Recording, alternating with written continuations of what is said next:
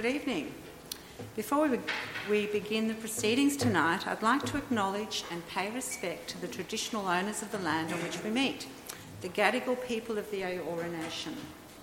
It is upon their ancestral lands that the University of Sydney is built.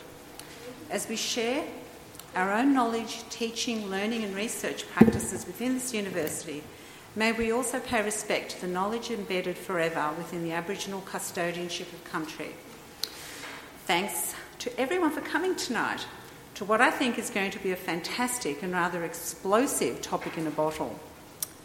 Before I start, I also need to say that we're being filmed tonight and it's for internal purposes by Sydney Water.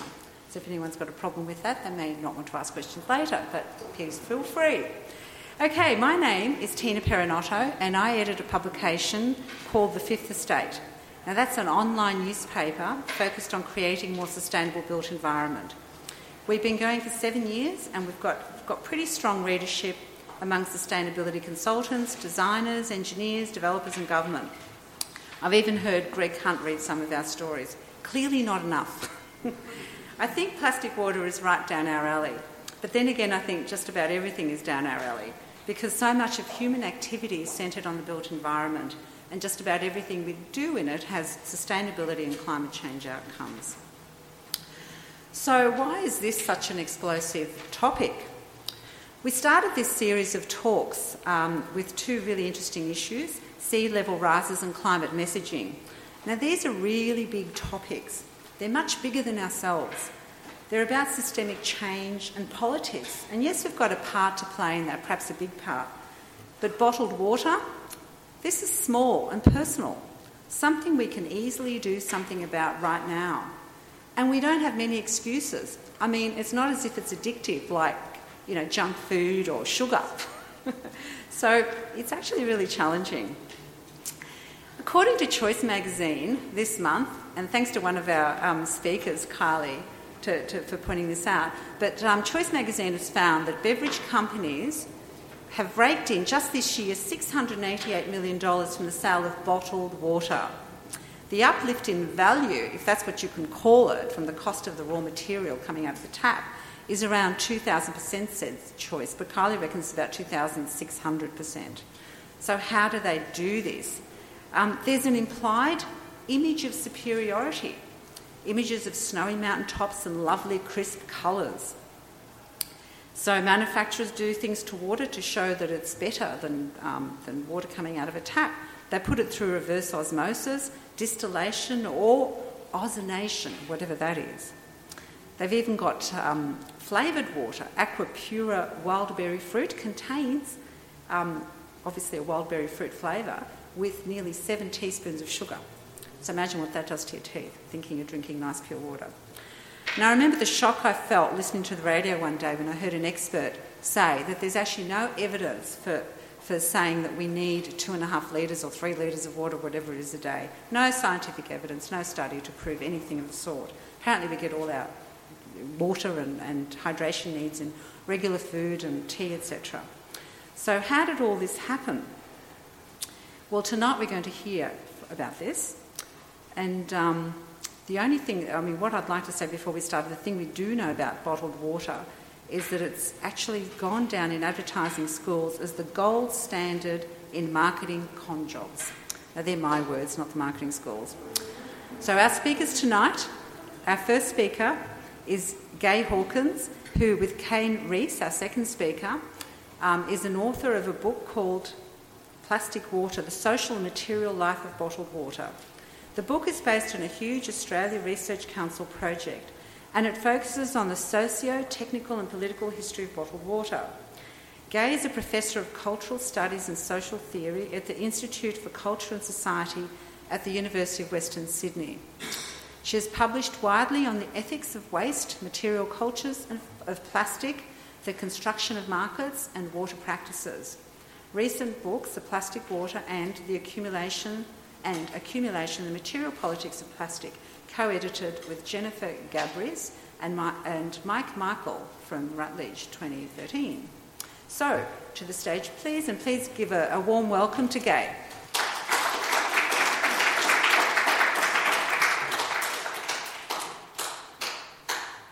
Thanks a lot, Tina, and thank you all for coming. I really look forward to your ideas and insights into this very important issue, and I look forward to the conversation we'll have at the end of these short talks. Now, as Tina's mentioned, Kane and I and our other co-author, Emily Potter, published a book at the end of last year called Plastic Water, and this was part of a very large ARC project, looking into how these new markets in water emerged. Now, I'm sure all of you can remember the time when you could go to work or go to uni or go for a little stroll in the park without having to carry a bottle of water with you all the time. And maybe you also had a backpack that didn't have a special slot that you could put your water in. And if you're thirsty, you could just go to a bubbler and get a drink because they usually weren't that far away. Now, those were the days, and they've rapidly disappeared. And in fact, what prompted this project for me was coming into a lecture one year and realising that something had changed. As I looked up at sort of the tiered seating of 500 students, I realised that about 80% of them had a bottle of water in front of them. They'd now decided that they couldn't last for an hour without having to constantly sip. Now, this was a very sudden and dramatic change when constantly drinking became a new social practice. So it was obviously something that needed to be investigated. Now, it's very easy to make cheap shots about bottled water, to ridicule it as a silly fad that's conned people into paying for water at a massive markup when they could just as easily turn on the tap. But this doesn't really help us understand the significance of this new market in water, how it was created, and what its long-term impacts are. Now, ridiculing bottled water drinkers as sort of gullible fools or demonising beverage corporations as evil forces seeking to privatise a precious resource doesn't really get close to the complexities of this new market and this new drinking practice. And I want to sort of avoid both those approaches tonight and instead look very closely at the sort of history of how this new market was developed and what its deeper implications are for safe public tap water and infrastructure. Now, there's no question that bottled water markets are impacting on tap water, and Kylie from Sydney Water is going to talk about that later on. And the issue I want to focus on is how these impacts can be understood and how they can be challenged and reduced. And I'm going to start with a very short potted history of the rise of bottled water markets. Right, now, a lot of people think that bottled water markets are just a sort of unfolding continuation of the earliest forms of marketised water, which were really boutique mineral waters from the 19th century. And they were part of a new sort of rise of what we might call hydrocultures. That is, the use of water in a whole range of therapeutic practices. Taking the waters, spa cultures, drinking water from specialist springs that were discovered all around Europe. These were very, very interesting new cultural practices that emerged in the early to mid-19th century and were one of the first ways in which water became considered as a very niche and specialist product.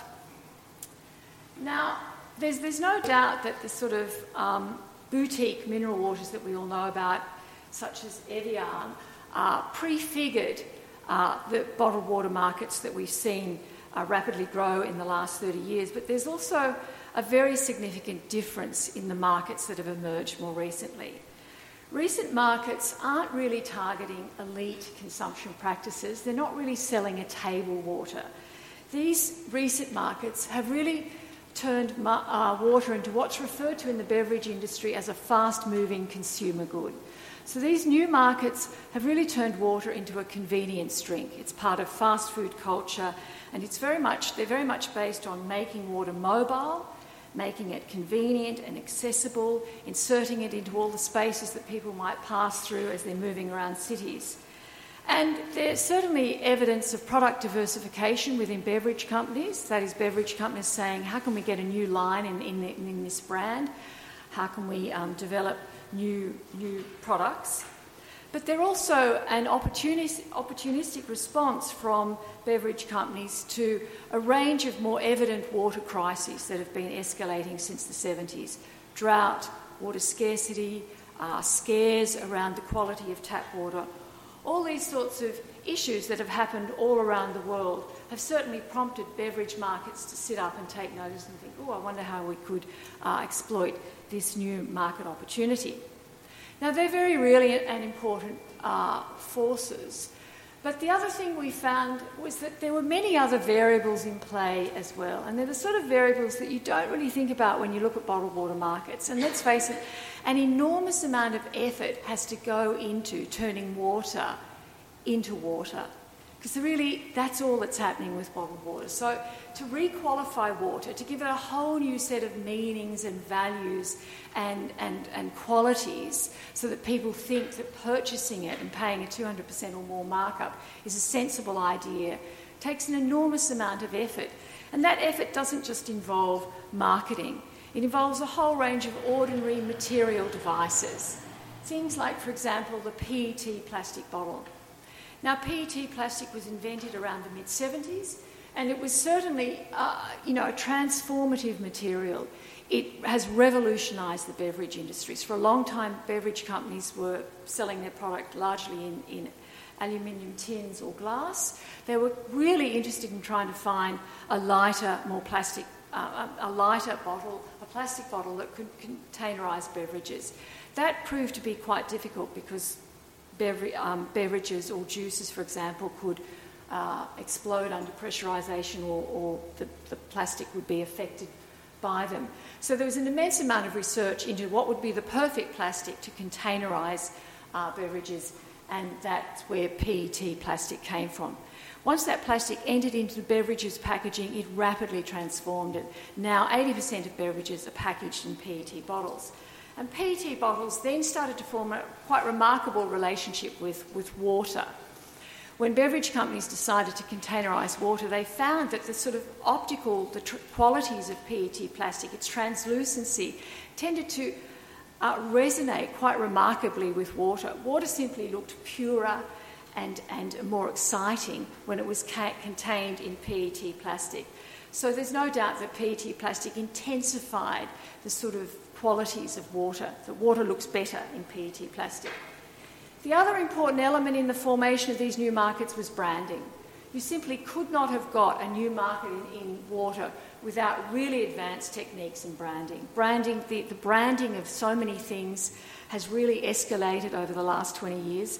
Brand cultures have really taken off. More and more things are finding that they are being organised under a brand platform. So branding has become a really central dynamic in the organisation of new social values. And this, of course, has been fundamental to constructing markets in water.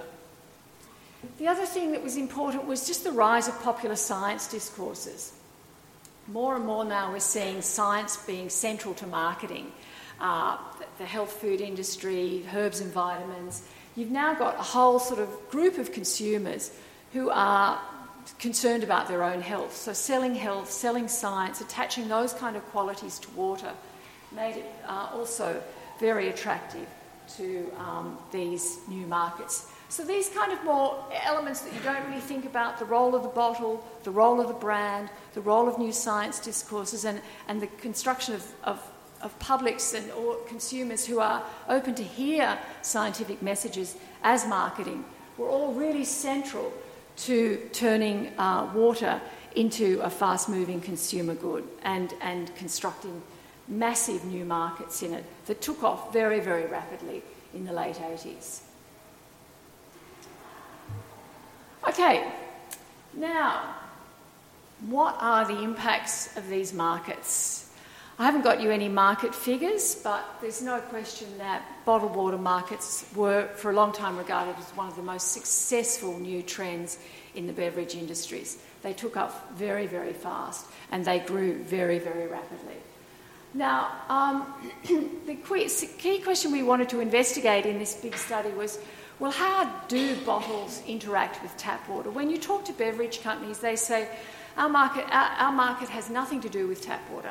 It's just a fast-moving consumer good. It's just for convenience. It's a completely different sort of product. It's got nothing to do with what's coming out of taps, and we're not seeking to compete with public infrastructure at all. when you look closely, you can see that claim is not really that true. Even though that the sort of marketing strategies may not be aggressively attacking public infrastructure, in very subtle ways it is. And I'm going to look at some of those ways now. Okay, so the first way in which bottled water markets are impacting on tap is that they're generating doubt and uncertainty about the quality of water. Now, the minute you generate doubt, the minute you raise questions about, well, what are you drinking out of the tap? How safe is it? The minute you just generate a slight anxiety about public supply, then you're creating the possibility of people shifting away from taps and making different choices. And one of the things that you can see very clearly is that bottled water markets exploit the ubiquity and anonymity of tap water. They're basically saying to people, well, how can you trust tap water? It's not even branded. And we all know that brands are where the locus of trust is nowadays. So how can you trust something that's anonymous, it's just coming out of a pipe, you don't really know what's in that pipe? So undermining trust by implicitly sort of saying that anything that's branded must automatically be more trustworthy and safer and superior is a very, very canny strategy. So they're not going head-to-head with, as I said, public infrastructure, but they're just generating a series of doubts and question marks. And they're also generating hierarchies of water. They're really saying that, sure, tap water might be fine for showering and or whatever, but if you really want to look after your health, you need to go up a niche in terms of what you're drinking.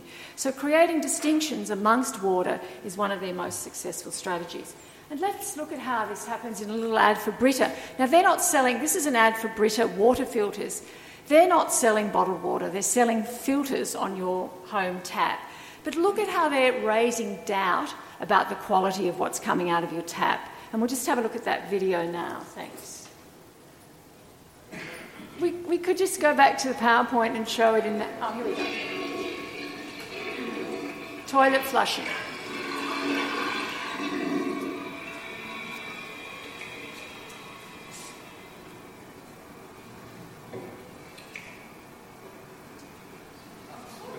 Brita faucet filter.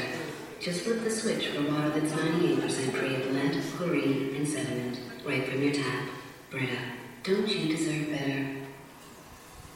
So that's a very smart ad, just connecting toilets and taps and just saying that that's the same water, so you need to protect yourself from that kind of contamination.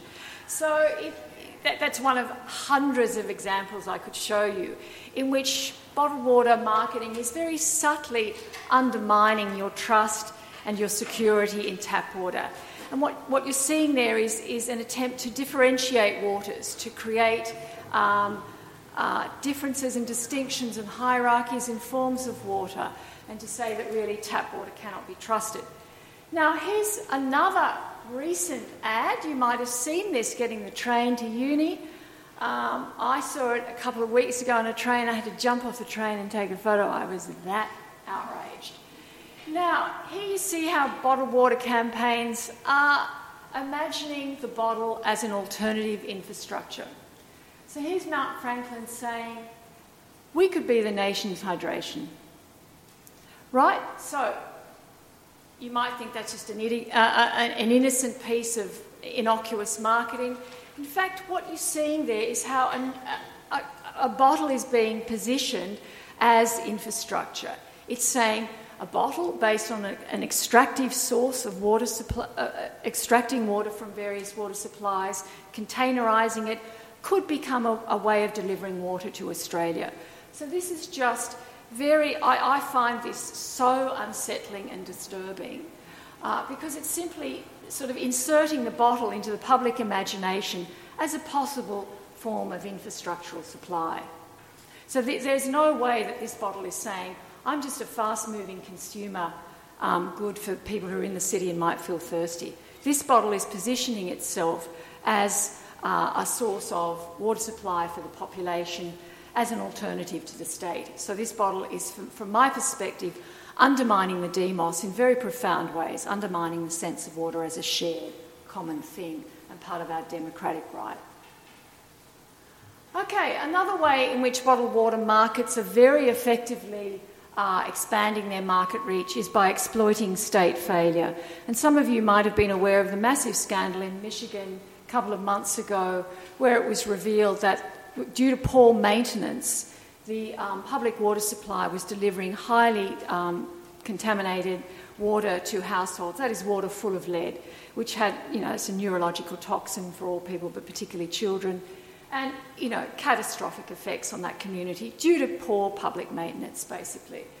Now, what happened in that situation was that all these American media celebrities started sending truckloads of bottled water to Flint as a well-meaning gesture. And then you got celebrity activist Michael Moore saying, please do not send bottled water. What you were doing in that gesture is basically accepting state failure and saying, let's let a beverage corporation step in and do what the state has failed to do. The real struggle should be insisting that the state fixes its water supply, that people who've paid taxes get safe water. So that was a very good campaign on the part of Michael Moore to say, do not by default insert beverage companies into water supplies through this strategy. Now, another impact, of course, of bottled water markets is just their massive contribution to plastics waste around the world. This is a photo taken during our research of a child in Hanoi, in the plastics villages on the outskirts of Hanoi, recycling bottles. If you want to know what plastic bottle recycling looks like, here it is. So all the claims that beverage companies make about, it's fine to drink bottled water, the bottles are recyclable, a very small percentage of plastic is recycled. Most of it is downcycled, that is to make more cheap, shoddy plastic things. And a lot of the recycling takes place in places where it's unsafe, it's toxic, it's using child labour, and it's simply not a way to deliver water. And the global plastics waste crisis, as we all know, is one of our most serious environmental challenges. So claims about recycling are overstated, and if you look at plastic as a material, that is certainly not a material that's made to be used once only. It's one of the most durable materials around. It's intensely resource intensive. It's part of our oil-based carbon economies. And the idea that this material should become a single use, used rapidly and then thrown away, this image is pretty chastening. So that's, again, another hidden impact of bottled water markets. Okay, how do we fight back against bottles? I think we need to continually assert the role of water in building citizenship and community and connection. Pipes and catchments aren't just engineering feats, they are social feats. They connect us, they make us feel part of a community, they link us spatially to Sydney and its beautiful water catchment. They are what make us part of a democratic community. The fact that there has been public state investment in providing universal access to water and where everyone pays the same price, even though it's very expensive to get water to some parts of Sydney. That is democracy at work, that is your taxes at work, and that is the public benefit of water being cared for and shared around. The other thing that can happen is we can expose the externalities of these markets, and we just saw plastics waste. Increasing amounts of plastic litter are evident all around the city. The beverage companies have fought long and hard against container deposit legislation, and good on the Baird government for pushing back against that and introducing it, because this is an opportunity for those companies to start bearing some of the cost of the extraordinary sort of impacts that they generate on urban space and environments. The other thing I would say is when we bring back water fountains, so many places are starting to do this. That has proved to be one of the most effective strategies against increasing amounts of plastic litter in public spaces. And let's just call them bubblers or water fountains, not refill stations, which implicitly endorses the market by saying, yep, you need a bottle to get a drink. You don't. You just need a bubbler. And again, bubblers are things that we have in common, things that we share with each other. They're part of a sense of being together as a community. So I think good water futures involve continually asserting the value of public water supplies and public infrastructure. Much research around, in these neoliberal days where everyone talks about markets being efficient, there's plenty of research to show that markets are in fact very inefficient when it comes to delivering water. Water is hard to move around, it's expensive, it requires very large-scale infrastructure that often states or public-private partnerships are the best and most efficient ways of delivering it. I think we need to continually assert publicness as a value. It seems to me that we are no longer allowed to use that word, but it needs to be restated loud and clear that public means services that are inclusive, that offer universal access, and that address social and ecological objectives in caring for water for both people and water supplies and catchments. And I also think we need greater community participation in water governance, more collaborative models of governance, shifting from the government provides water to more interactive forms of governance in which communities can participate in caring for and managing water supplies. Because in investing in water supplies, having a sense of common ownership of that will bring much better outcomes. Look at how effectively Sydney reduced its water use during the drought. That shows a commitment to a public water supply and a sense that everyone was sharing and reacting responsibly to a common problem. You will never get that when water is seen as a market thing. Water is a community resource. It's part of the commons. It's what we all share, and it needs to be defended. Thanks a lot.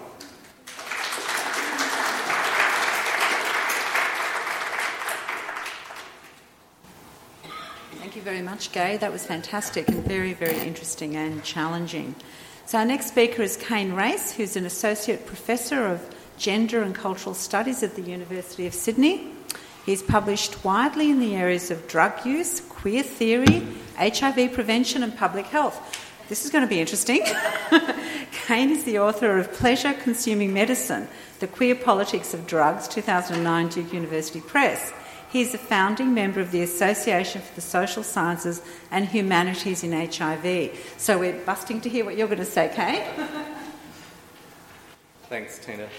I guess one of the big challenges that we faced in writing this book was trying to think about how, out of the sort of multiplicity of possible arrangements of drinking water, this particular way of arranging drinking water has become, has had such huge growth and investment and has served to sort of change the way we think about water, which is sometimes thought about in certain places and certain contexts as a public resource, into a sort of a private personal resource, and also a personal, hydrating the self or replenishing the body's water needs as a sort of a personal responsibility rather than a collective responsibility. And as part of this research, I had a look at some of the drinking practices actually in Bangkok, because we're interested in how this plays out in various different locations with various forms of water provision available to the public. And one of the things that we decided to do when we did these case studies was actually try and follow the object, literally to try and notice where this object appeared, as a way of sort of providing insight into some of the ways that this product was being valued and some of the material affordances of the bottle, and how these affordances helped to constitute drinking water as a particular sort of practice, creating new sorts of relations with water. So here are some of the images that I came across.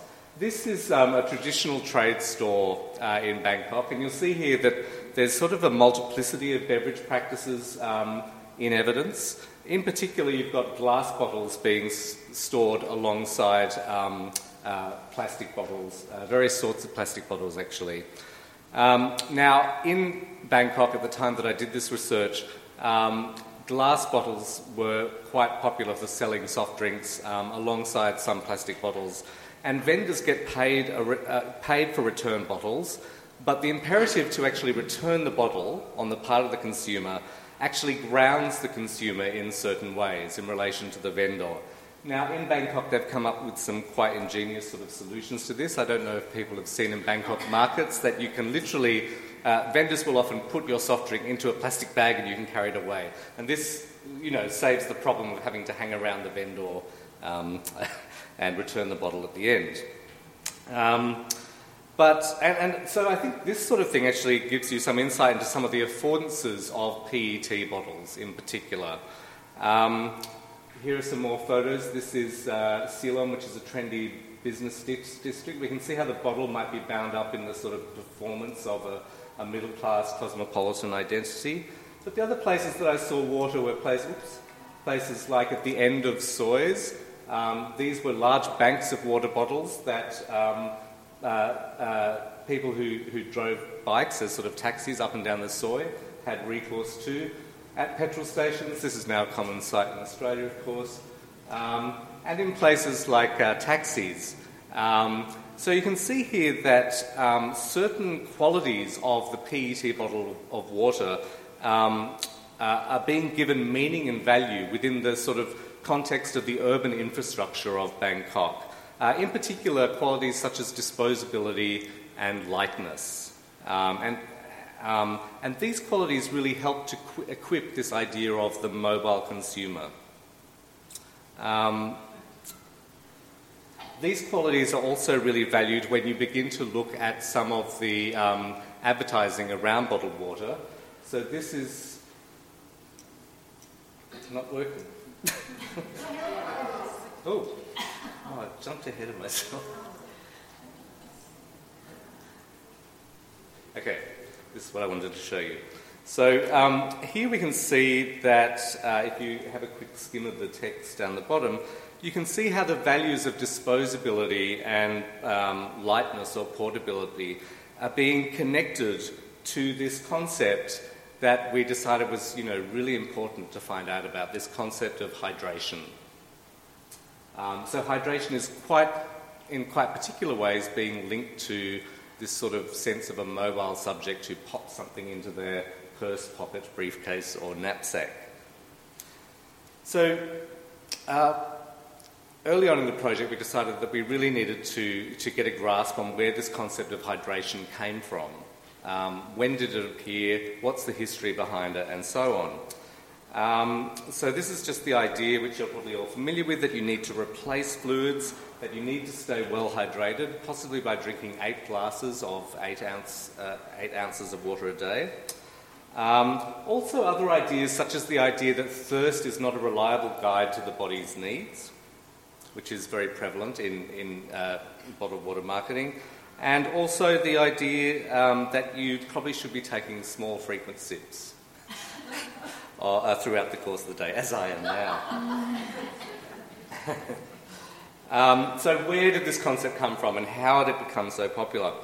And when we first started looking at this, in the usual sorts of places that you'd expect to find answers, such as nutrition science and mainstream medicine, there was nothing.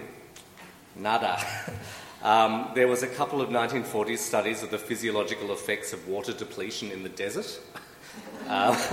And this was to do with sending troops out into the desert at that time. But there was nothing else. And so we basically tried to think about where bottled water first emerged in association with what practices.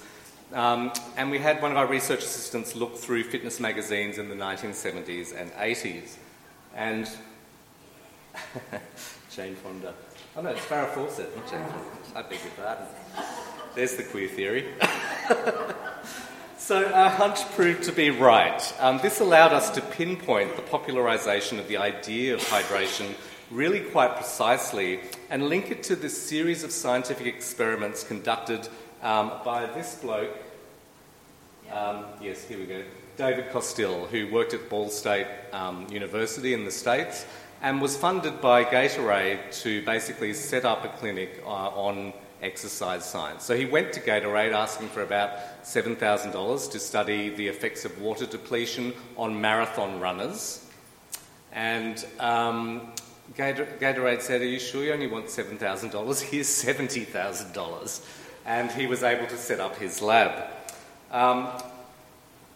Costill basically found that distant runners were in dire need of fluids. At the time, marathon rules forbade runners from drinking in the first 10Ks. And so, runners were basically falling over out of dehydration in the middle of races with body temperatures of up to 43 degrees. For physiological reasons, quite particular to the experience of marathon running, it was not unusual for dehydrated runners to experience little or no desire for water. So Kostal advised that the athlete must be aware of their body's demand for water and realise that the thirst mechanism is an inadequate indicator of bodily needs. Also, because of the discomfort of carrying large amounts of fluid around in the stomach when you're a jogger, small frequent feedings appear to be most efficient and effective. Bingo.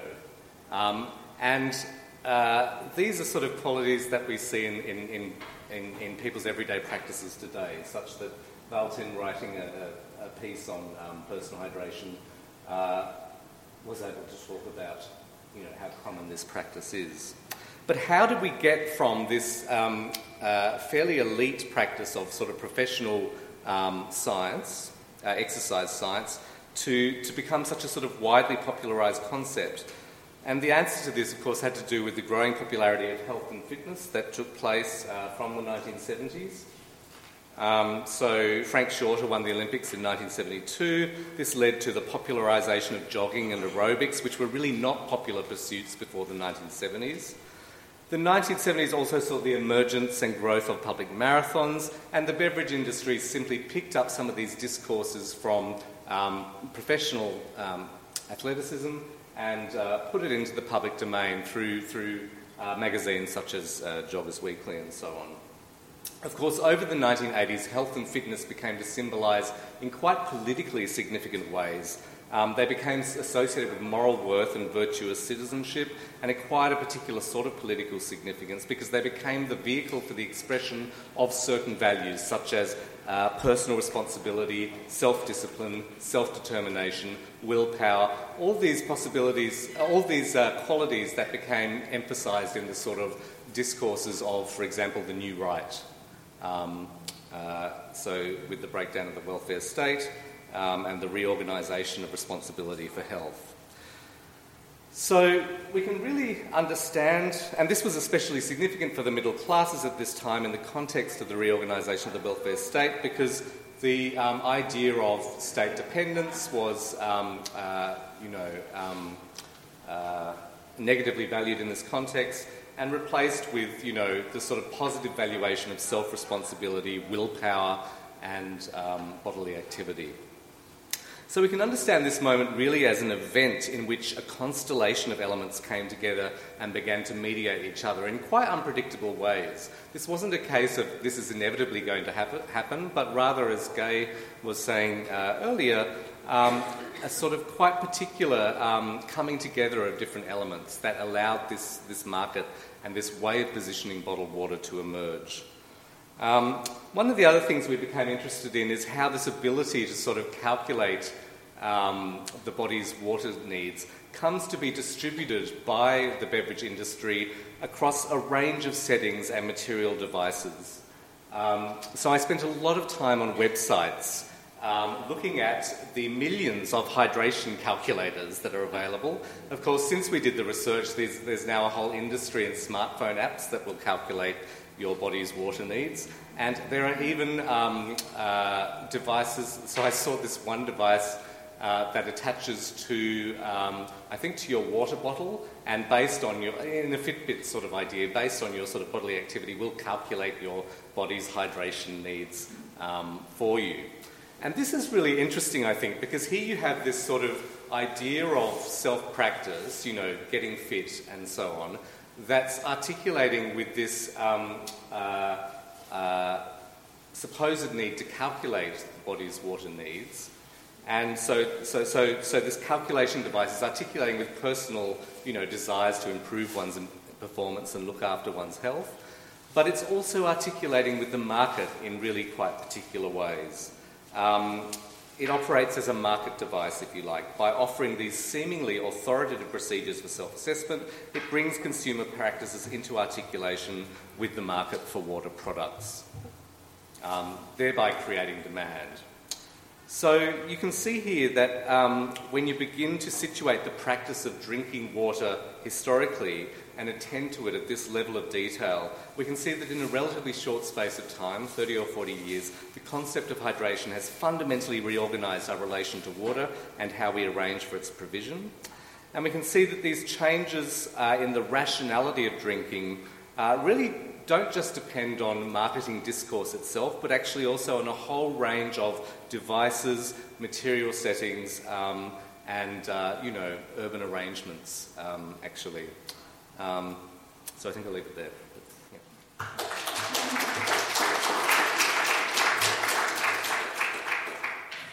Thanks, Kane. That was really interesting, and I'm never going to be looking at a bottle of plastic ever in the same way ever again. Now, our next speaker is Kylie Yeend. Now, Kylie is from the opposition to bottled water. Kylie's from Sydney Water, and she's the Manager Education, Engagement and Partnerships. And Sydney Water is Australia's largest water service provider. Kylie's got qualifications in environmental science and education and a career spent working in local and state government. Kylie's a passionate practitioner, especially when it comes to using good science, rather than marketing, research and reflective practices to shift public perceptions and behaviours on matters of sustainability. So we're going to be all ears for you, Kylie. Please go. Please welcome Kylie.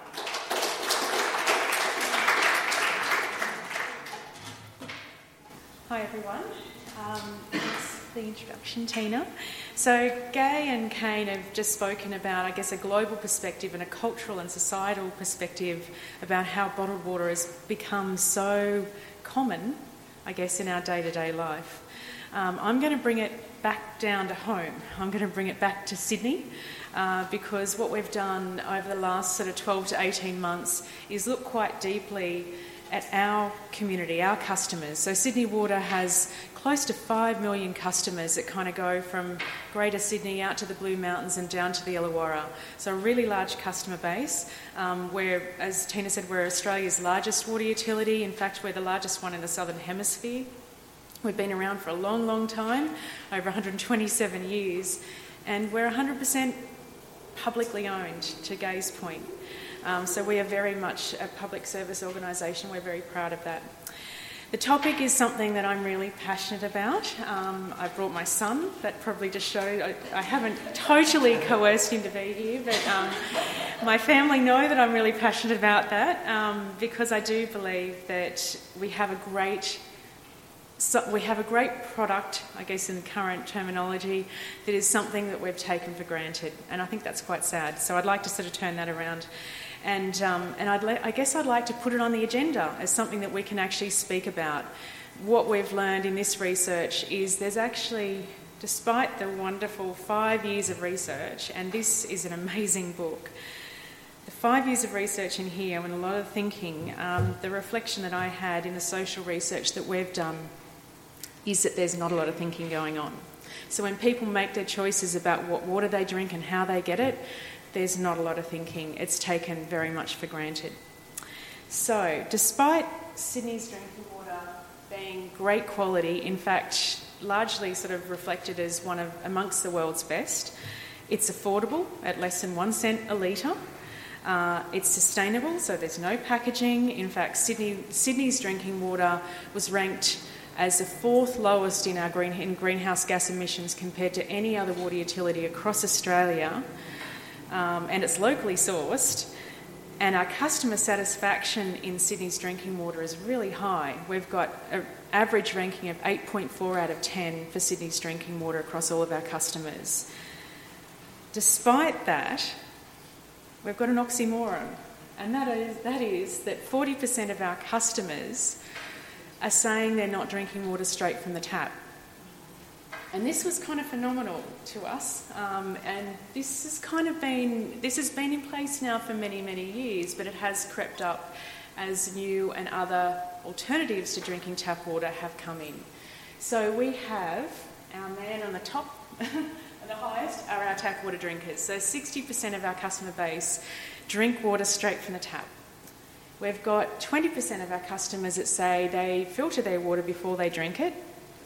We've got 10% of our customers and that in numbers is about 480,000 people who say they only drink bottled water, so categorically only drink bottled water to meet their drinking needs. And we've got 6% who boil their water before they drink it. And then the shady character, so shady that you can't quite see it, are made up of 2% who say they don't drink water at all, and 2% who drink rainwater from rainwater tank despite being connected to town water, if you like. So interesting choices. And amongst our total customer base, we know that 1 in 5 are specifically saying they're not drinking water straight from the tap because they're concerned about, or they have a perception of poor water quality. And yet it's a choice that many of us make, very satisfied with it, and we know that Sydney's drinking water is great quality. So that the measure of perception is very, very powerful in driving choice. We wanted to, rather than make all sorts of assumptions about why people are making those choices, we wanted to understand more deeply why people are making these choices, and how we can use that understanding to better communicate and educate with our community. And that's been the driver for why we've done the research, and it's now the insight that we're using to help to guide our education, our communication. But before I go there, I just wanted to kind of touch on the question of whether it matters. So, and I ask yourselves, with an honest display of hands, would you say it matters that 40% of our customers say they're not drinking water straight from the tap? Put your hand up if you say that yes, it matters.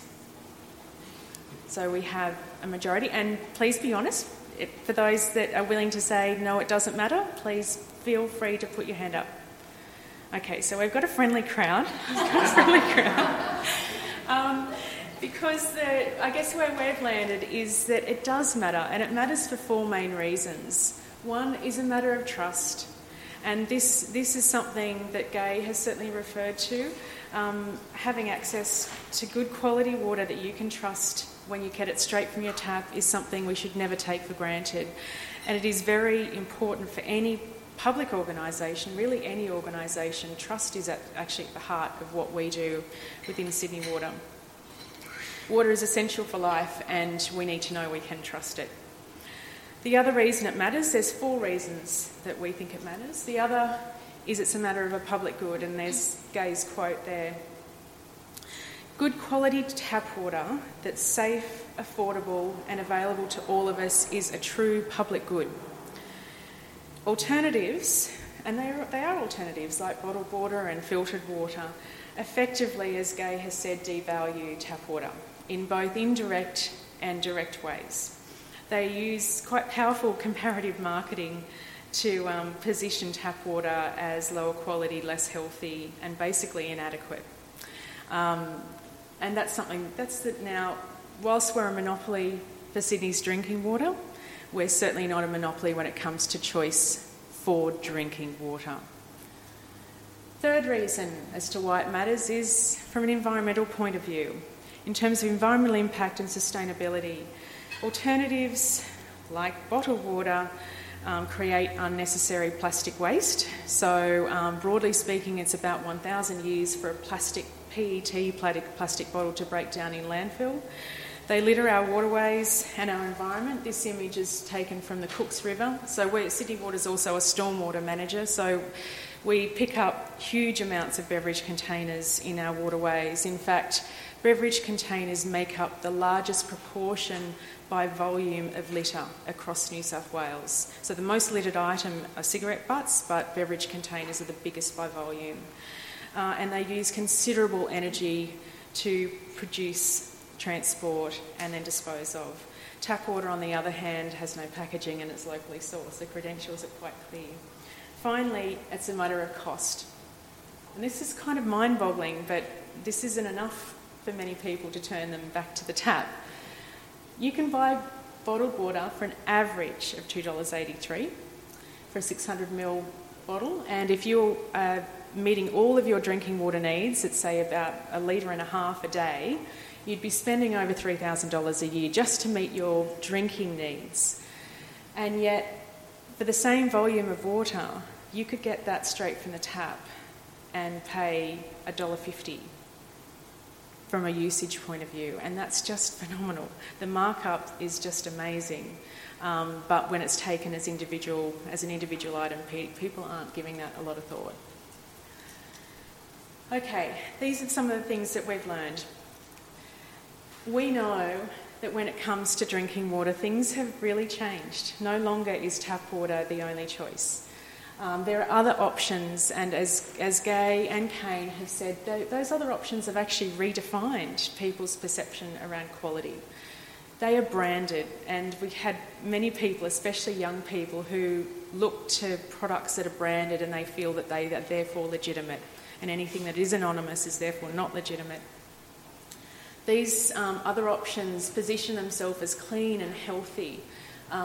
They make quality water promises to the consumer. They're chilled, and certainly chilling water improves the taste. So it doesn't matter whether it's tap water or any other water, if you chill it, it improves the taste.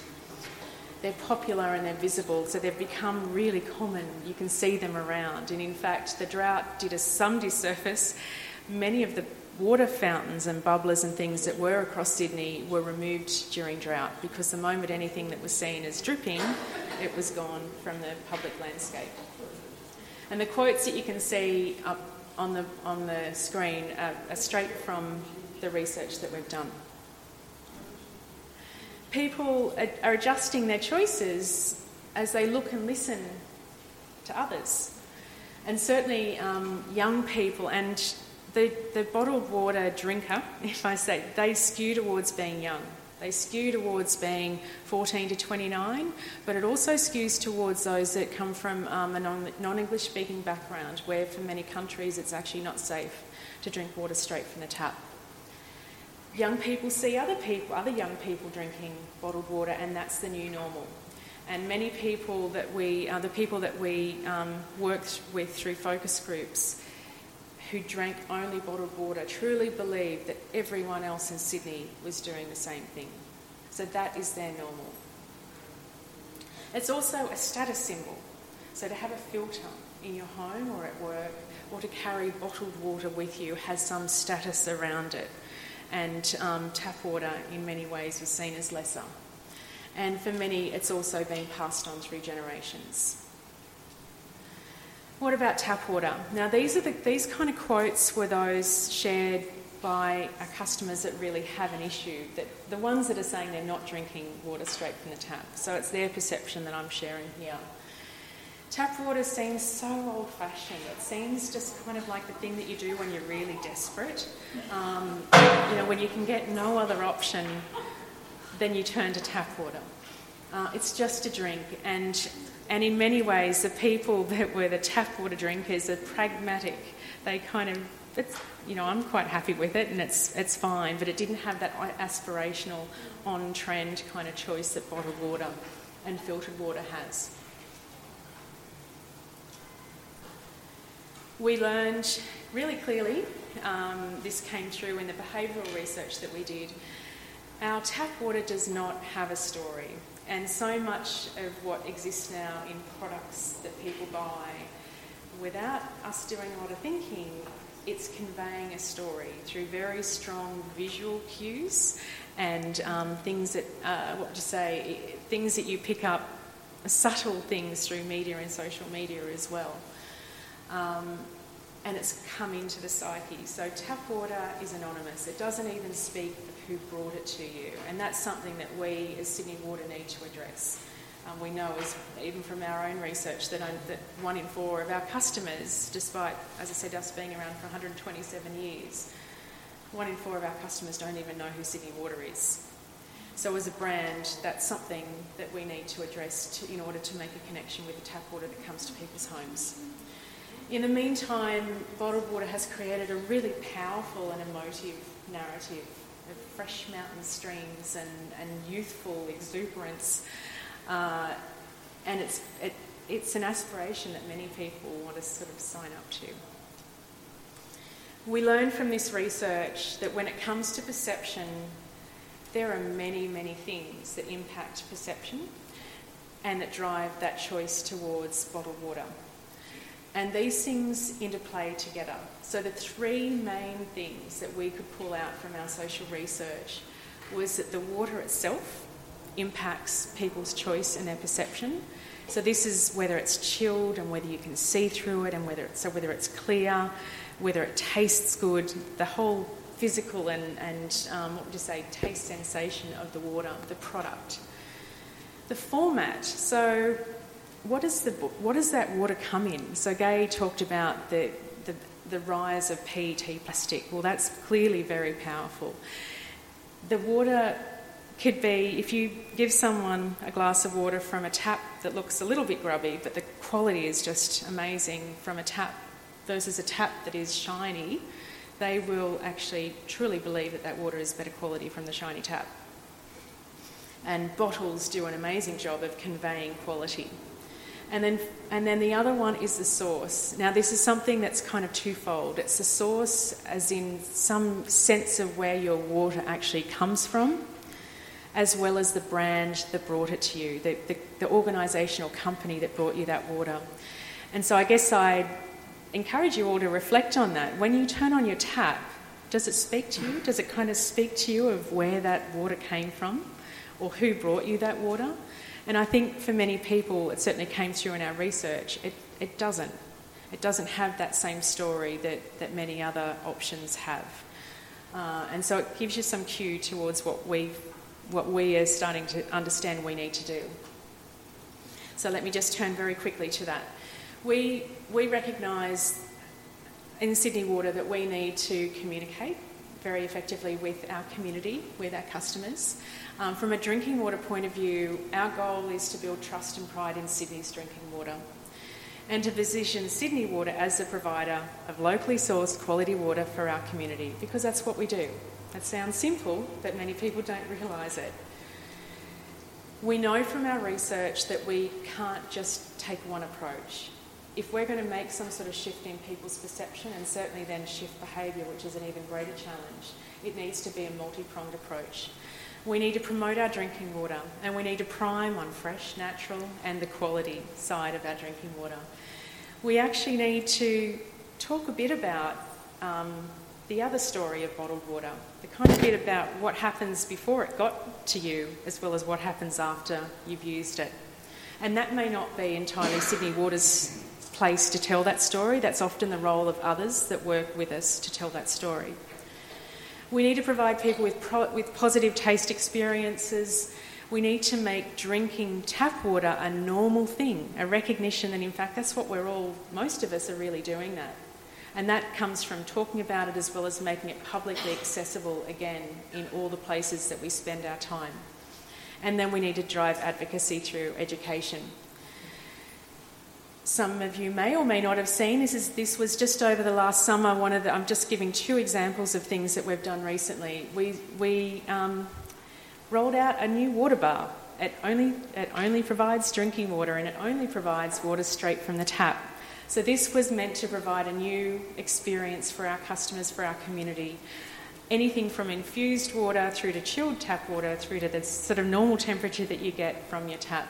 And it was about drawing people in, creating a really good experience of their drinking water and providing the opportunity for our community to have a conversation with us to understand where their drinking water comes from and what we do to make sure it's protected and great quality right through to when it comes to them at their home.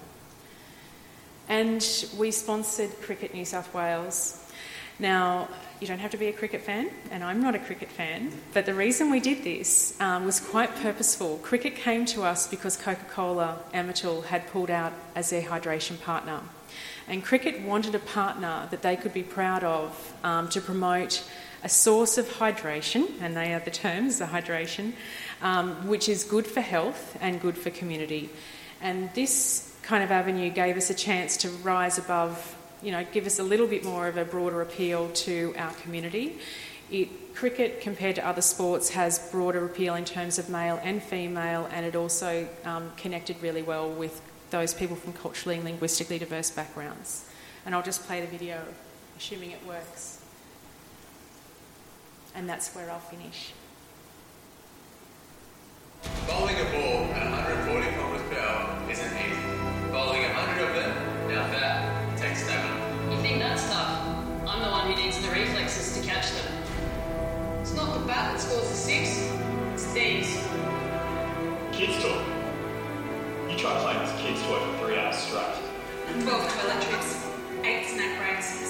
flights of stairs. You do the maths. Every ball counts. You need absolute focus, especially when the heat is on.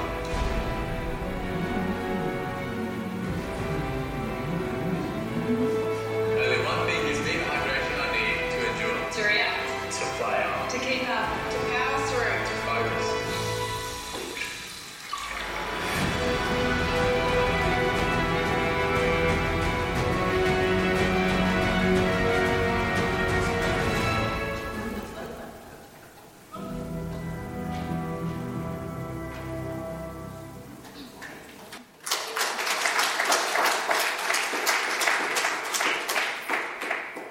There was quite a lot of thinking that went into that. That's for social media, and that was done very purposefully to try to create some content that reaches out to people and repositions what they think will obviously be a sports drink to a solution that they have really easy access to and doesn't use the voice of Sydney Water to share that. So Cricket has been fantastic to work with on that basis. They're very professional, and we've got another year ahead of working with them. We would love for you to join the movement and promoting and encouraging other people to drink tap water. It is great quality. Sydney should be really proud of what we have, and certainly by world standards, we're very, very fortunate. Thank you.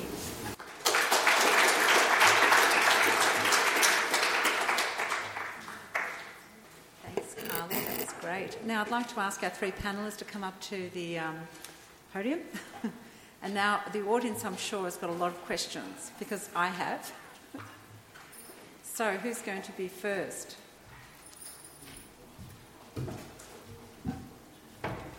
Hello, there's one there. First question on this fabulous topic that's made me look at bottled water, drinking water, everything, just a completely different way. So, what's your question? My question's for Kylie. Thanks for your presentation, it was great. I was just wondering, you mentioned about the water fountains in Sydney being removed because of the drought, and I just wondered whether there was any plans to bring those back, because I think that would have a huge impact. I'm lucky enough to live in Manly, and we have water fountains everywhere, and they're really well used, and I just wondered if Sydney Water are intending to... I don't know whose responsibility it is to put that infrastructure in place, and yeah, so I was just wondering. Yep. That's one of the best solutions I think that we need to work on. So the short answer is yes. We're working with local councils and New South Wales Health to look at how we can roll that out. So generally speaking, public water, so we're calling that public water in public places. Local councils have the main responsibility to provide drinking water in open space and recreational sort of areas. So it's generally their lead, which is why we're working with them. We've also, through the cricket sponsorship, we're looking at trying to get that sort of thing into the big stadiums. I'd never realised that, in fact, public water was taken out of big stadiums because there are commercial porridge rights with large beverage organisations in those sort of areas. So that's seen as tap water is seen as a competition to, where you can't, you need to buy a drink in a container.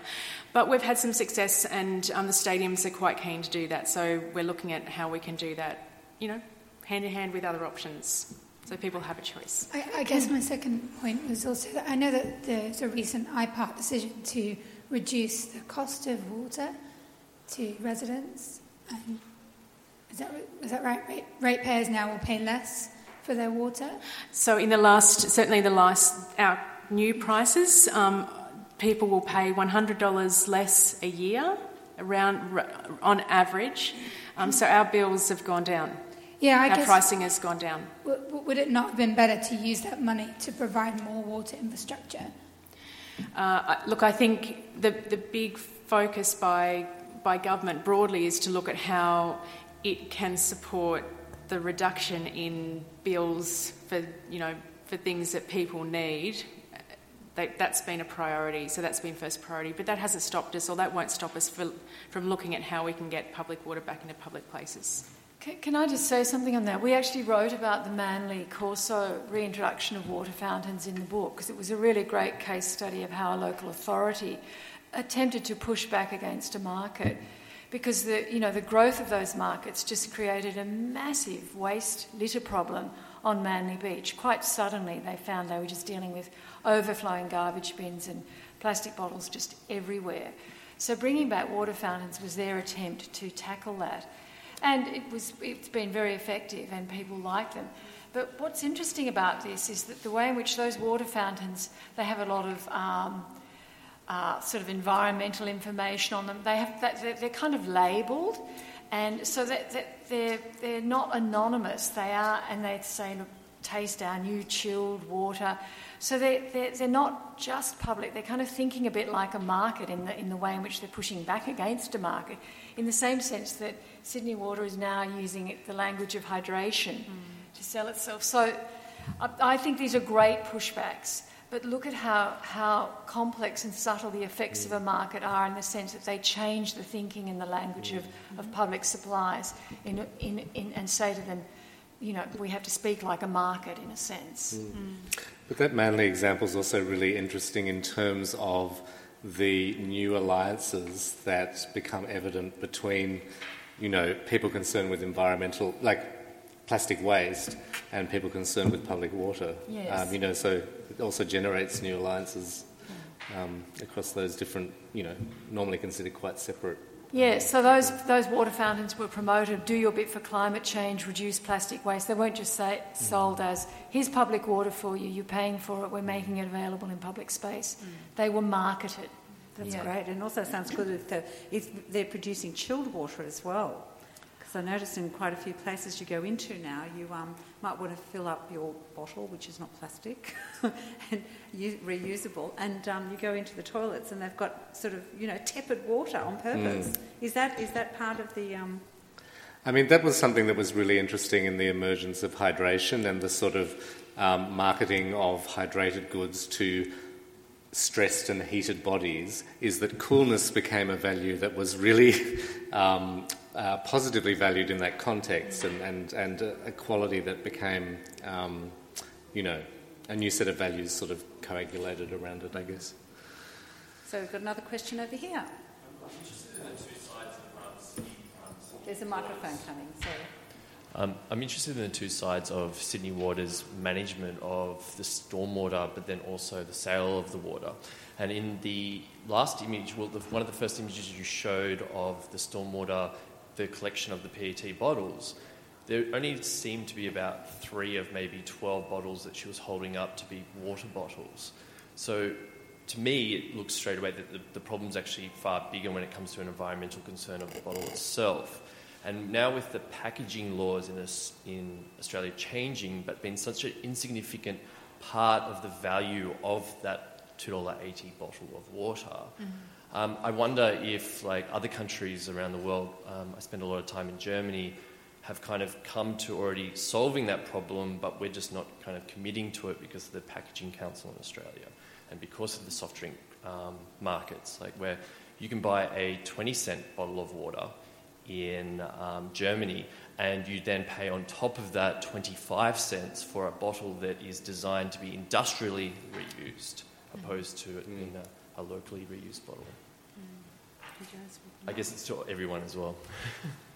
Sorry, I'm not sure I understand your question. Well, just that it's that what's happened now, the 10 cents isn't enough. In the container deposit legislation. Yeah. And that it's then socially sold to us in a very, like, oh, the homeless can get that. Yeah, the problem is opposed to us solved. taking responsibility for us purchasing any container on the market, in a sense. Yeah, I mean, I'm not sure if I'm answering your question accurately, but you're making a very good point. One of the ways in which beverage companies fought against the container deposit legislation was to say, and it's fine, bottles are recycled. So there's this continual kind of insistence that the consumer will, act to redeem the effects of that market. So, they say, oh, we're making recyclable bottles, so it's not a problem. It's the consumers that are doing the wrong thing.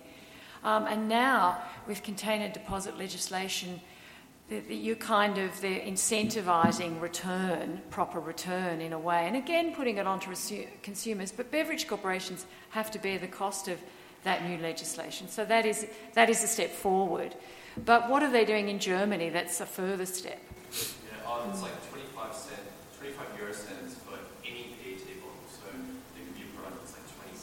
Yeah. Euro sense as well. So, that's like significant. I guess it's taken more. But they've got machines everywhere and they're industrialised. Yeah. They scan bottles that it's one piece and then it goes back into the supply. It's really funny watching people shop and it's like this whole line of people that all their bottles back and they're feeding it into the machine. Yes. And then they go back and they go shopping. And I feel like it's just they've made that decision without any of the politics. Yes. Yeah. Should we remove it? Like, should we go? Should us as consumers go? Actually, we're willing to do that as a process instead of waiting for government to do it. Well, yeah, an interesting question. I don't. I mean, it's a great example that you're raising about in Germany paying more for the real cost of that bottle, the real environmental cost of that bottle, and having a much more sophisticated return system that is genuinely going to contribute to effective plastics recycling. Yeah, that's a much better model for sure. Another question, Matt, to the front here. Thanks, Martin. It's kind of really a comment question. Microphone's coming. It's a kind of comment question, just in terms of whether or not in your combined research you considered the Australian Registry of Trademarks and Designs as a source for just really analysing the adjectival landscape of water. It is a really valuable source, and also within there's a legislation that's been untested in terms of misleading and deceptive conduct. And there's a whole sort of suite of potential testers in there in terms of the eco-friendly statements and so on. Just general comment. Oh, very interesting comment. Sydney Water will get onto that tomorrow. No, I think that's a great point. And someone else has actually mentioned that to me, looking into that whole area of trademarks and their dubious status. Yeah, thank you. Another question at the back there. I'd be interested to know what the panel thinks about strategies of like banning bottled water in certain institutions or places, because there's been talk actually within certain circles of trying to ban bottled water on campus, but then people have raised a lot of issues that might come with that. But I wonder if some of those are just perceived issues, or I don't know if it's founded on evidence or not, or I'd just be interested to know. Do we agree with banning the bottle? Certainly, I guess from Sydney Water's point of view... Do it. Yes. Our position, and you can see in what we're trying to do, our position is not to alienate, and I know Gay mentioned this at the very beginning, to alienate or demonise. Because at the end of the day, we're a public organisation and our promotion and our position is about people having informed choice. It truly is. Like, whether my personal position can be different, but the organisation's position is one about looking out for our community to make sure it's equipped with all of the information, knows it can absolutely trust its drinking water straight from the tap, but it is a choice. It's actually a personal choice. But there are many examples internationally as well as within Australia where organisations or places, geographies, have tried to actually have made a statement, have made a choice to actually not have bottled water for very good reasons, often in relation to plastic waste, as a signal around where they stand in terms of their values around environment particularly. But to make that kind of choice, you do have to make sure you've got you do have other options available. And I would say right now in the Sydney landscape, unfortunately when you're out and about, there are other options other than tap water that are sometimes more easily available as long as you've got money in your pocket. Yeah, I mean, being the sort of liberal that I am, I don't like to ban anything, not in public anyway. There's quite a few things I'd ban in private. but one of the issues with banning it is, as Kylie said, I mean, and again, defending free choice is a kind of market rhetoric, but in many places there are simply not alternatives to purchasing water, and that is bad. There needs to be a multiplicity of choices, and those choices, some of those choices need to be free. They need to make water universally available. In the history of cities, you will find fountains all through them, which were part of the kind of sense of the city space. If you're travelling through the city, there was this place where you could water yourself and your animals. Those kind of traditions have collapsed. They are part of the sense of the city as a common space where gathering around water is a form of stranger sociability. And so we need, alternatives to just market forms of supply. I've discussed this on many campuses, and people have said to me, for example, the student union is living off its beverage sales often. So, sales from that are going to supply a whole lot of support services to students. So banning is a very tricky strategy. What you need is a multiplicity of choices, and for many of those choices to be free and public. Is that really a question, though? It comes down to, how serious the negative impact and the externalities are. Because if you're not actually, accounting for them properly, you're actually diminishing the quantity of those externalities. For instance, we have no problem with banning people driving without a seatbelt. Yeah. Because someone's decided that the public good is worth it. So maybe, academics and Sydney Water can't say it. Maybe that's for the community to do. But anyway, we've got a question here. Thank you. Hi, thanks, guys. I was wondering if any of you had looked at how in the States the water utilities are not publicly owned necessarily. A lot of the time they're actually privately owned or influenced at least. If you had a look at how that impacts their water system and how it compares to Australia? No, we didn't look into that, but there's plenty of evidence to show that the minute you start privatising water supplies, things can go very seriously and badly wrong. I mean, there's examples where it works and it's good, but there's plenty of examples where the privatisation of public systems just leads to a decline in maintenance, a decline in standards, and that's precisely... Well, that isn't what happened in Flint, actually, because that was still a publicly owned water supply. It was just appallingly badly managed, and there was not the public investment in maintaining it properly. So it's hard to sort of set up a clear boundary between if it's private, it's definitely bad, and I don't want to get into those kind of binaries and oppositions. They're not effective. You have to look very closely at what's happening in this particular setting, who's taking responsibility for water, and how are they accepting that responsibility, in the name of the public interest or in the name of corporate benefit. Okay, another question? I just had a really quick comment about the banning topic. Cigarettes haven't been banned. They've just been given plain packaging. So, and on the basis of the public health argument and the public good to environment, plain packaging for bottles. And also disallowed from campus. No, I mean you're not allowed to smoke on campus, and it is interesting because I think I have a different response to the ban.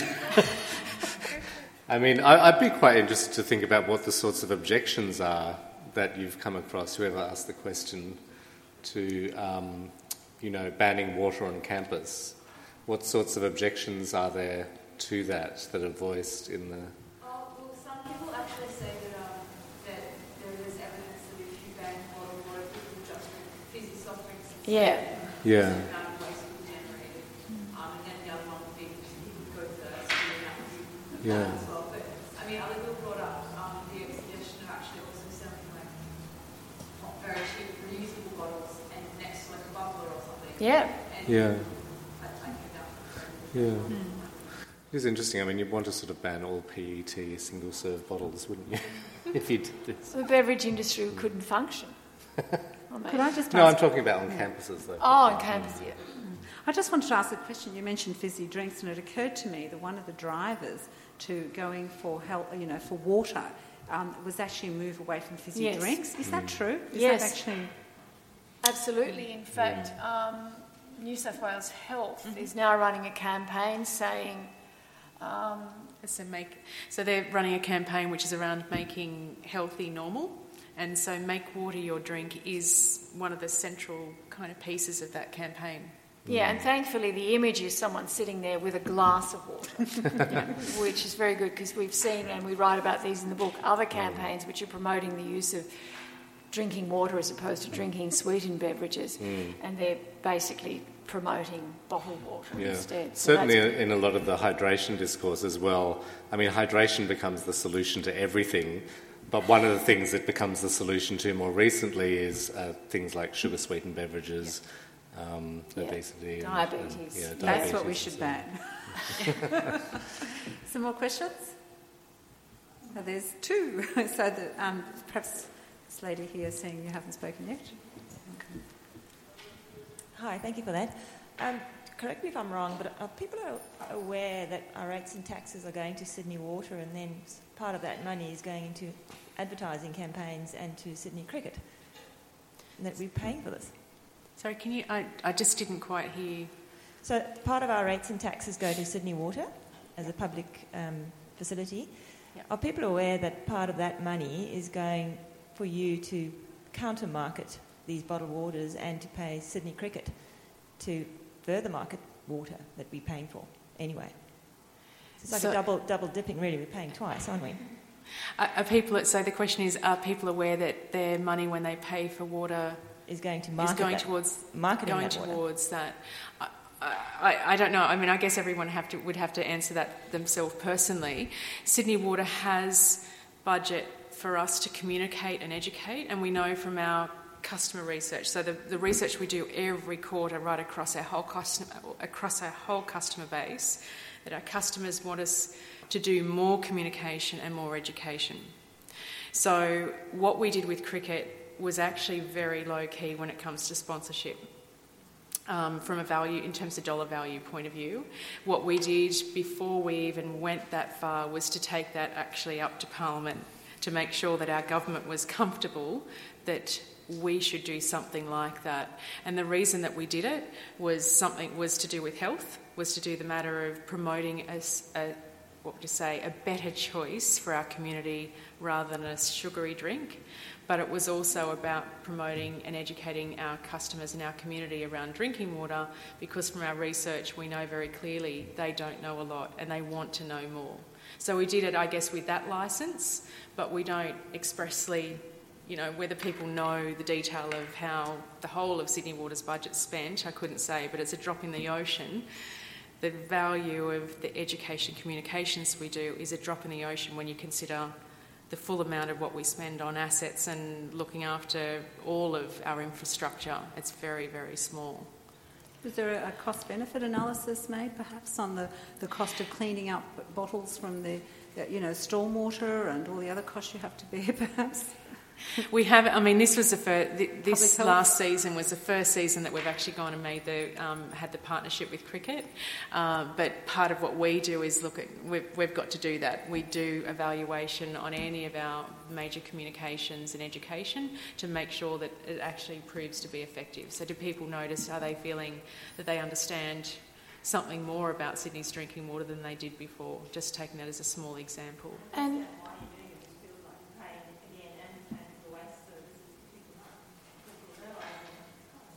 yeah. Well, yeah, there are costs, but I mean, there's often an accusation that it's unfair that monopolies or public authorities advertise, that that's unfair to the market, that they have an unfair advantage because they're a monopoly, so why are they sort of promoting themselves? But I would say that our research showed that the rise of aggressive marketing from from beverage companies has forced public water authorities to promote their values in the public interest. They have had to fight back against that. And as Kylie's research has shown, 40% of people aren't drinking water from the tap in a city where there's probably one of the best water supplies in the world. Now that decline in accessing water from the tap is directly connected to the rise of all these new waters, aggressive marketing on the part of beverage companies. I think Sydney Water has every right to and needs to market and communicate with Sydney-siders in the public interest. It's got massive public benefits to stop that inexorable drift away from the tap. Another question here and then, yes? Thank you very much for a wonderful presentation. I personally would like to see all the bottles, plastic bottles go, but I was just curious if you have any figure as to how many percentage of water actually we're drinking as coffee making and tap water or tea making, amongst other things we do, garden and bathroom and kitchen things. And I have another question, which is there legislation which says a restaurant in Sydney or wherever have to provide free tap water? If you do, I think it's wonderful. And I have drunk water like in Brussels. I mean, this is horrible, so it's really wonderful to have Sydney water. I've just already forgotten the first question, but I'll answer the second question. Certainly any licensed premises has to provide access to tap water, and many cafes and restaurants do that as a matter of course, and some actually actively promote that they have tap water available. In fact, there were cafes, when we kicked off our TAP campaign back in 2011, we had about 450 cafes that sort of signed up being quite passionate about supporting and promoting that people should drink water straight from the tap, and they've got special bottles that promote that. But your first question was, remind me. The relative amount of drinking versus other. Oh, okay. Oh, gosh. Gary, do you know? What proportion of water is made up of drinking versus all of the other water that is used in a household? That level of detail we don't have. But what we do know, what I do know, is that the largest proportion of water used in average daily use for people is in the outdoors. So during drought, one of the most effective forms of restricting water use and reducing water use was actually targeted to reducing outdoor water use, and that made a huge difference to Sydney's overall water use when we were during drought. But I'll take that away and I'll find an answer to that question because I don't know it. I've got another two questions over there next to that lady, and then back to at the back here. Hi, just a last question. I noticed that you talked about people having concerns about tap water, but in your research, did you have people who are actually concerned about drinking? I'm more concerned about drinking bottled water and how safe that is compared to what comes out of my tap. And I know there's been lots of things in the media about the old-fashioned sort of water coolers that had water in plastic, and I wondered if that's had a bit of a counter effect to the bottled water market at all, and if you knew if there's any truth behind any of those claims. Do you know, I don't know whether there's much published research on the impact of water and how water quality changes in plastic, but that's something that we're quite interested in.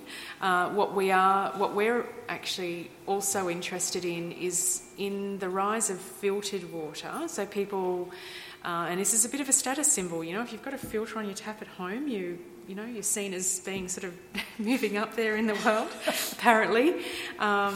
It's certainly marketed that way. One of the challenges with filtered water is that, in fact, people are still drinking tap water, which is great. However, we're doing some research to confirm whether this is the case, but many people will put in place a filter, but they won't clean it. And so, in fact, what they're doing is introducing a risk of contamination to their water, because anything that goes through something regularly, if you drink some sort of clean beverage out of a cup and never ever wash that cup and just keep replacing it, eventually it's actually not going to be particularly safe to drink from. So there are broader public health issues around that. That's a matter that New South Wales Health they do the research on those sort of things. What we're more interested in is, I guess, the choices that people are making, and then, I guess directing our customers to the right information to help them if they are going to choose filtered water. At least make sure you clean your filters. There's certainly been some major scares around bottled water and contamination scares. Perrier's had one where it found bromide in the water. It's a carcinogen. Dasani, when it was launched in London, was found to, that something went wrong with the treatment, the osmosis or whatever treatment they were using, and the water was toxic. So, there's been some serious scares around the quality of bottled water. And the key issue to note here is that bottled water is not regulated like tap water. Tap water is water quality tests happen at Sydney Water, 4 times a day or something? So it's continuous. So it's continuous water quality testing. Bottled water is considered a food product. The regulation is lax and soft. It's rarely tested. Thank you. One more question. Thank you, everyone, for very interesting talks. I found it really interesting how bottled water is all about being convenient and fast, and it seems very individualistic. And I was just wondering how you've seen or how you would like to see the role of tap water in building community space and community interaction. There's so many new suburbs are growing in Sydney. I live in Zetland, and there's like Waterloo, there's things going up everywhere, and how planning that you can plan around tap water and make that a really fun and use imagination, so it's like people prefer, it's more of a social thing rather than just a boring thing. Have you seen any examples of that working? That's a lovely thought. That's a great question. Yeah, I love it.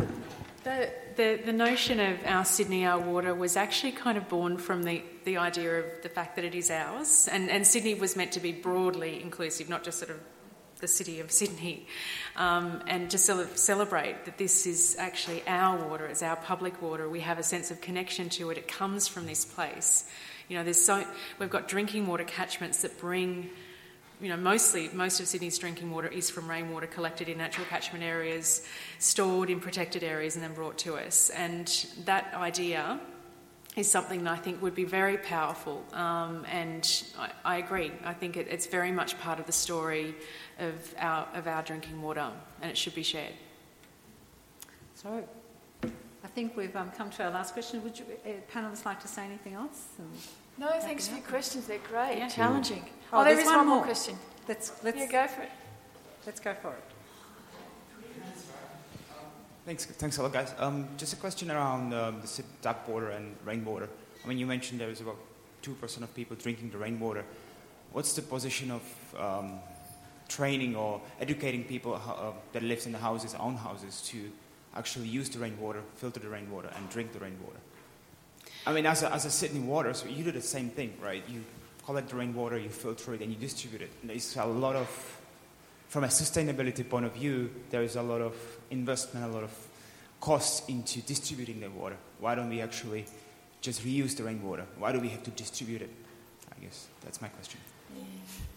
Well, we'll all have a shot at this. I mean, look, that's an interesting question too. And if you think about what's happening with energy, and I guess decentralising energy supply, you're getting these new energy I mean, first of all, you've got people with their home solar. Now you're getting small energy grids being set up where people are, you know, becoming their own energy suppliers and generating new sorts of forms of social and technical arrangements to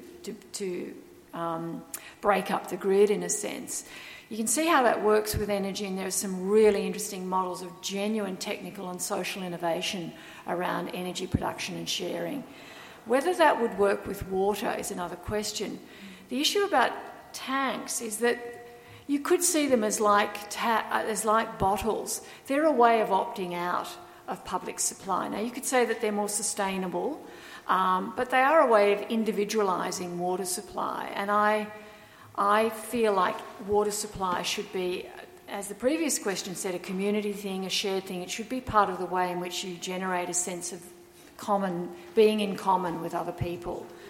So I don't know whether you can decentralise water supply and whether you can develop more community-based commons mechanisms for providing water, but I don't see tanks as the sort of ideal alternative. Anyone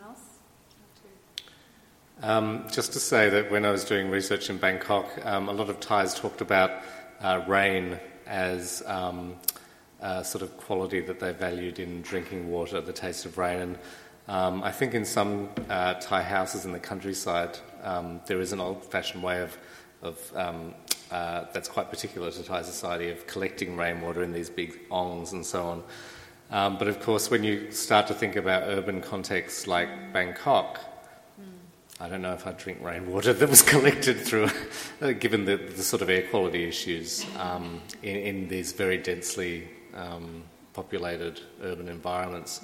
So that does sort of raise the question about alternative distribution mechanisms, I guess. Yeah, and one more thing I'd say on that is opting out, that is becoming your own supplier of water and energy, getting off the grid or whatever, that's kind of the ultimate neoliberal dream, isn't it? Why have a state if everyone just can sort out sort of their basic resources for themselves? So it's got a kind of troubling underside. I think that there is a sense in which you have to defend the way in which water connects us, the way in which water is not a private or personal responsibility.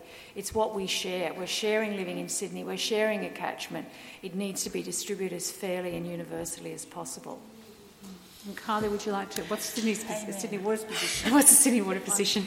I mean, it's actually the New South Wales Health position that anyone that lives in an area that has access to town water shall connect to that town water, and it becomes a public health matter. So whether which is largely driven by the fact that the quality of water collected off roofs in urban areas is different right across an urban area, and people's individual management of that quality of water would be different right across that urban area, and there isn't enough to truly look after the quality of that water for public health. So on that basis, and drinking water is such a low volume compared to the question before about, well, what's the most use of water? The greatest use of water is the outdoor water use. So in fact, the rainwater tanks that were brought into the Sydney landscape were largely driven during drought, and they were there for people to then harvest water to use largely for outdoor water use, which certainly has some benefit. But for drinking, I would say certainly wherever there is a safe, reliable water supply that is protected and monitored and insured, then that is by far a better choice for our community to know that they have that quality water, and it's regulated, it's tested, and you know that you can trust it. Thank you very much. I think tonight's been fantastic. We've learnt about the history of water, we've learnt about corporations and marketing, we've learnt about plastic that ends up in the environment and it just 1,000 years to decompose. It's just extraordinary. And I think all these things get hidden under the beautiful image of, a bottle of water that looks really cool in the ad. So anyway, thank you for enlightening us all. And please.